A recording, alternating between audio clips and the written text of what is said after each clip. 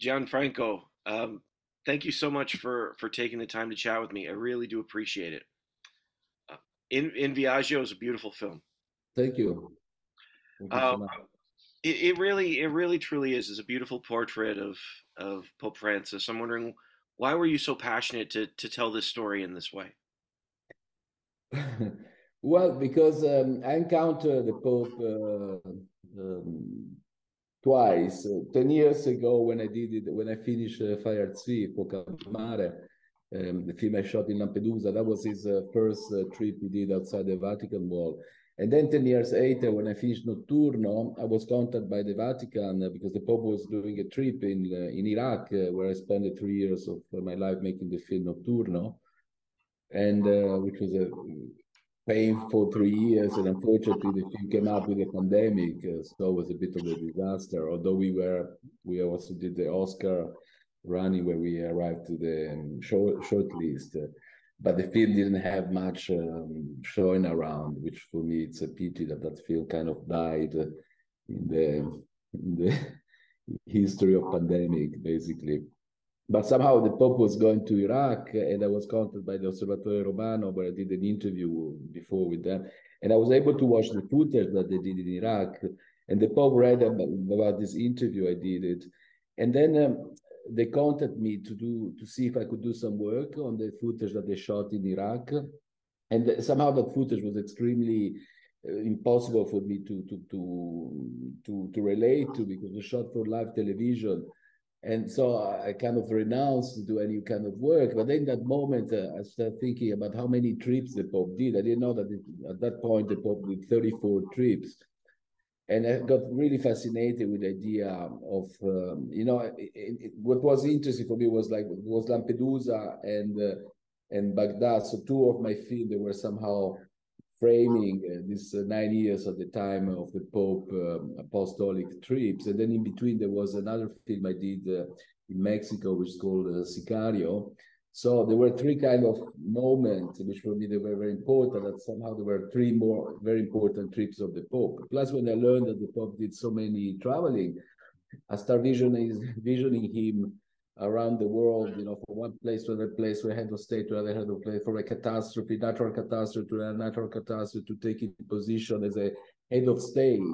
So I start picturing this idea, and of course, when I say that to the Vatican, they were very enthusiastic about this idea, and they gave me more than 100 hours of footage to watch, which was an extreme challenge. That so for 6 months, we were just watching with my editor footage till somehow I realized that the film was possible. I didn't want the film to be produced by the Vatican, so I got the right scene. I got involved on that, and we start editing in a very, very. At the beginning, the first structure of the film, it was a very impressionistic structure with no chronological, with no borders, with no interview, with no commentary. It was almost a psychogeography. It was like a human geography and the portrait of a pope, which was somehow also reflecting the world that we are watching. So it was also a portrait of this world we are living, a portrait of the shaking world that we are living. So for me, the idea was always, okay, I want to make this film not ideological, not theological. I wanted to make more than a portrait of a man, of a pope, a portrait of a man. And but with this, for me, was important to show somehow a reflection on this upside down world that we're living. So this for me was the challenge of this film. I love that you bring that up because that was one of the things that's so apparent in its structure is the dichotomy between the message and reality. The Pope is tasked with bringing these messages of hope, and yet we see what's going on in the world around them. We see and hear the stories of brokenness. I was wondering, for you, one of the things that keeps coming up in the story is the power of the dream. Yeah. I was wondering why that was such an important emphasis and how you balance that with the realities that were happening around him. Well, this was one of the first speech that I heard when I was looking at the footage, which struck me a lot. To have a pope say, "Dream, don't lose the capacity of dream. Dream of a world that we still don't see, but it's gonna come." It was such a powerful idea. And this was the first thing I extrapolated from these 800 hours and kept it there. It was always the beginning of the film. The film changed so many times, structure and things, but that beginning was always there. And I wanted somehow this to be a red thread, into the movie. Also, he mentioned this many times in his trip, when he's in Cuba, when he's in the Senate, in the U.S. Senate. It is a great moment when he said this country was founded by 4 dreamers, he said. And he's referring to Dorothy Day, Thomas Norton, Martin Luther King, and Lincoln. And then he goes down against the army, against the thing. So the idea of a dream in this upside down world, is, for me, it was like a very secular concept, almost a Jungian concept. And hearing this from a pope, I think, was a very strong message, because this pope has the ability of talking to everybody, to believer and not believer, to Christian, to Muslim, to Jewish, to Buddhist, to Hindu. And he's a pope that is somehow beloved transversally. He's a pope that is able to be almost like a head of state, and one of the few people in this moment of that we are living, such a difficult moment in history. He's almost a political guidance. He warned us about the fragility of the world we are living, and he constantly warns us about how be united and how to change, and taking a position that can change things.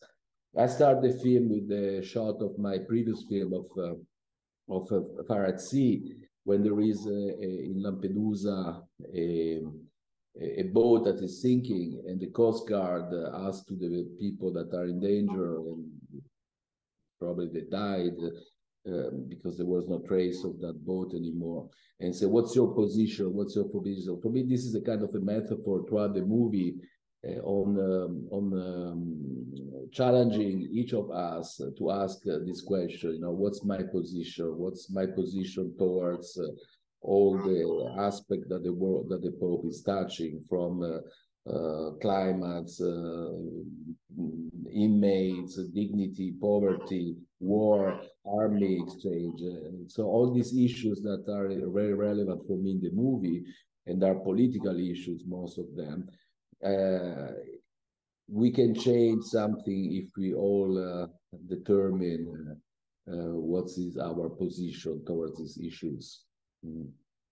Yeah, But it seems somehow is a tribute to whom he tried to change something. And I think this Pope is trying to change something in within the church and outside the church. He's facing a lot of battle to change the approach of the church against certain conservatism and certain radical idea that are still hanging inside the wall of the church, And this is a pope that somehow, I think, is a revolutionary somehow in certain aspect, this pope. And as all revolutionary people, he's a lonely man also. At the end of the film, there is a sense of loneliness, which is also our loneliness probably in this moment. Mm. Yeah, and at the end of that film, I love because it ends with that shot with him just by himself, and you get a real sense of the burden on his soul, and throughout the film, with each message, you get the sense that there's a real weight on his soul, um, that he wants to see change, he wants to offer hope, he wants to see the world be a different place. Yeah, because this Pope, he talks, but he also listens a lot. He listens to people. We don't listen to him much. we we kind of lose this world and think, okay, the Pope talking again about this. We're not ready to hold these messages because we are too busy with our daily life. And he said that in many moments in the film. Either we're all together or we're all gonna be defeated. And somehow this film is also about us being defeated, as a human being, as a population of this world. And this concept remains, as I say, I'm not Catholic, I'm not a believer, but for me, the idea that there is someone reminding us and warning us constantly about these issues, it's a very important thing. And that's why somehow I wanted to make this film, because there's no head of state right now that is able to address this issue with such a passion and with such a motivation. Mm. Yeah, absolutely, absolutely. I was wondering too about that message and think, with all the time that you spent watching his speeches and seeing interacting with the with him and the messages. Do you feel like the messages shift based on where he is? Like it felt like I'm not talking about the specificities of the situation, because we see things like residential schools, we hear things of war. I'm just wondering if in your perspective you feel like the message, the vision of the kingdom shifts. I think the message changed the moment he flies away from the Vatican, because that's for me what was important about this film, to see this Pope outside the daily life and conflict of the Vatican life, to see him outside the wall of the Vatican. And we always change on trip, we have to give up something when we travel, There is a big change that happens to each of us when we travel. We kind of give up a part of our identity, part of our being, and we open up to a world that is not ourselves. So we have to do a certain mission of humbleness, in order to be able to interact to something that doesn't belong to our daily life. So I believe very strongly that this changed the Pope a lot. But in a way, it doesn't change his message. And this, I have somehow a proof of that. Because the first editing I did on the film before the war, it was, as I was telling you before, a very impressionistic film, very open, very almost like a poetic things of messages, of things, of words. You never knew where it was, the state, the borders. There was no borders. There was no chronological order. The film was starting in Iraq. It was ending in Lampedusa. The first edit I did. Then when the war started, I went to Malta with him, and in Malta he addressed the subject of the war in a very, very heavy way, and he takes a very strong position there. And when I edited that part of the when he's talking about the war in Malta, when he's praying down all that end of the film that is still there, the film didn't make any more sense. Somehow history devoured all my film in one instant. And I didn't know what to do anymore. So this film doesn't make any more sense. What's happening right now is so heavy and so impact that whatever happened the 9 years before doesn't make any more sense, the way the film was edited. Then after a few days, I told my editor, let's try to edit the film in a chronological way. Let's see what happened. And once we start editing the film in a chronological way, from Lampedusa, arriving to Baghdad, and then to Malta, and to this war, suddenly everything became its own weight and became like a prophetic parable almost, like una parabola.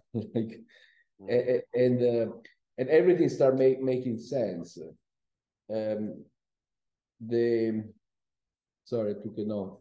The film somehow had its own weight and its own structure, and I realized the power of this Pope when he talks. There's almost every single trip he does, it becomes like a station of the God. Like a Via Crucis, where there is a meditation, where there is a moment of silence, where there is a moment of recharge, and every trip becomes like a sort of secular and political and terrenal worthy uh, station of the cross, for me. And and at the end, from his first speech to his last speech, there is it makes sense, all that. It's like an itinerary. It's like una parabola, like a parable, you know. So it does change, as I was saying, he changed the moment he goes outside the Vatican political labyrinth. And the moment he's out, and that's what fascinates me, to make a pope always outside the Vatican. We see him only twice, and maybe the climax of the film is in the emptiness, in the void of St. Peter's Square, when he addressed the world about the pandemic. You know, for the first time, the Western world is facing a moment of suspension of our future. And there the Pope is with an incredible strong speech is able somehow to talk to the whole world, you know, as I say, believers and not believers. He say, we are all here now in this moment of uncertainty and why we are here. So he forced us to think. So for me, that's a bit the climax in this emptiness of the Vatican under the rain with the sound of the sirene, of the ambulance outside, and this enemy, which at the time we didn't know with whom we were dealing with, you know. So the first time again, our society, our privileged society, it was defeated, you know, in a sense. And for the first time, we experienced the idea of being in a future that we don't know where it's taking us, and we're still paying the consequence of that. You know, it changed that so much, each of us, in that unfortunately negative way, but not not in a positive way. But it was a huge change, and somehow the word of the Pope, the words of the Pope are very strong there. You know, and I remember listening to this and say, well, this is the only person who's able to talk to the world like that. You know, with such a strength, with such a determination, which just also at the end giving maybe some hope to us. You know, in this moment of darkness. And then there is another moment where he's in the Vatican, and it's when he encountered the space shuttle, the Soyuz space, and that somehow is also a metaphor for me of what I was saying before about this prophetic element that he has. You know, when he said, "Good morning, you all," his word they don't arrive there immediately. It takes some time for us to capture his word, and this is a bit of a metaphor that when he talked, we're always able to grasp his message, you know. And somehow that shot of the Soyuz, I love it because the perspective of the astronaut from the top, this world is so beautiful, so fragile. There's no border. There's the commander of the U.S. Mission. He said, "There's no borders here. There's no." We all know the fragility of this earth that we have to preserve. There's no war. There's no conflict from here. But looks at how fragile is our planet, you know, and how important is the work that each individual can do in order to change certain things. And again, what's your position, you know, on that? Yeah, I mean, there's some striking imagery there, and that scene where you're talking about, where he's in, is that in, is that where is that in the? I thought it was at the Vatican, where he's sitting by himself during the Yeah, pandemic. It is the no, no. Vatican. When the Pope is talking to them, he's in the Vatican. Exactly. When he's in the desk, and he Yes, addresses to them that are like who knows where. yes, yes, of course. But it's Yeah. such a So stark these image. are the only two moments in the Vatican during the pandemic, and when he talks, when he cannot travel. Sometimes you see the urge of this Pope to go somewhere, and where he goes to the old world. You know, he goes to above the earth. You know, so the film starts with this world that is upside down, and slowly, slowly we see the world, and we perceive this world, and at the end, when we arrive to the war, we see it from the top, and we see the thin line of the sun, and we see the earth, and then we hear the sound of the war, you know, from there, and that's our defeat again, you know. So the film start with hope, dream, dream, and then the events, uh, they kind of have their own cascade, you know, and they devour us on a daily thing. So at the end of the film, there is a sense of loneliness on the Pope and a sense of defeat when he say, "Non sia fatta la nostra volontà," don't do our will, which is very strong. You know, usually it's like, do our will, what we desire, but say, please don't allow us to perform our will, because our will is a catastrophe. Non It's sia fatta la nostra volontà. the pattern of Cain and the pattern of peace. He talks, at the end, he's talking about how we are not used to thinking in a pattern of peace and see the damage that we've done. Hmm. Um, I know we're running out of time, but I'm just wondering, from your experience making this film, what does this experience teach you about Pope Francis and his legacy? Is there something that jumps out at you and says there's something unique about him? Well, yeah, I try to evoke this uniqueness is his sense of being able to talk to everybody and he able to spread a message that is very strong in a transversal way. And what struck me really very strongly, this is a pope that doesn't do proselytism, you know. So when he talks, he's never talks as someone that would try to change you. We always say, who am I to judge, you know? So even the big issue that the church was always denying, this pope somehow he's tried to make some little change, you know, towards gay union, towards towards abortion, of course. No, but for example, he never condemned the abortion and say, oh, you go to hell, you know, you're going to die. The only once he addressed the issue of abortion, and he say, I embrace and hold the women that are, have to go through this painful decision, and they have my own compassion and my own.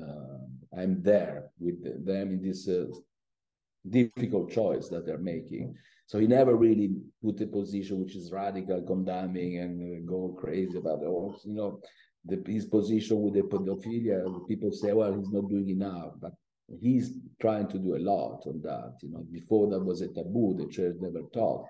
There's a moment in the film when he addressed this to the bishop in in the States, and it's a very, very strong speech he does against pedophilia. And no other pope ever did that, you know, towards the union, gay, always his position. So when there is love, it's good that love is there. And who am I to judge that? I just embrace the love. And then people say, yeah, but he doesn't give benediction to that. And that maybe will come, you know, so hopefully, you know, but as I say, I'm not a Catholic, I know things, and I try to see the good and the bad on that. But for me, what is important about this Pope is that there is a light there. There is something that he's trying to illuminate us by warning us on say, well, we are living in a very shaky world, and he's somehow how, how, somehow he's a player of this globalized world, you know, the Pope, you know, and that's what I feel strongly about that, you know. And he's a Pope that's able to ask forgiveness for his own and the name of the church. And this we see in the film when he say, I didn't give a mistake. I was asking for proof. These people have been so much hell already, and the Pope asking for proof. This was a big mistake I did. So there's a humility on that, you know, asking forgiveness also for his own mistake. Absolutely, absolutely. It honestly, it is a beautiful film, and I really appreciate your time. Thank you so much for taking the Thank time you to so talk. much. Let's hope that people go to see the film. I hope so too. Thank Okay. you so much. Thank you. Thank you so Thanks much. a Have a lot. great day. Thank you. Thanks a lot. Thanks.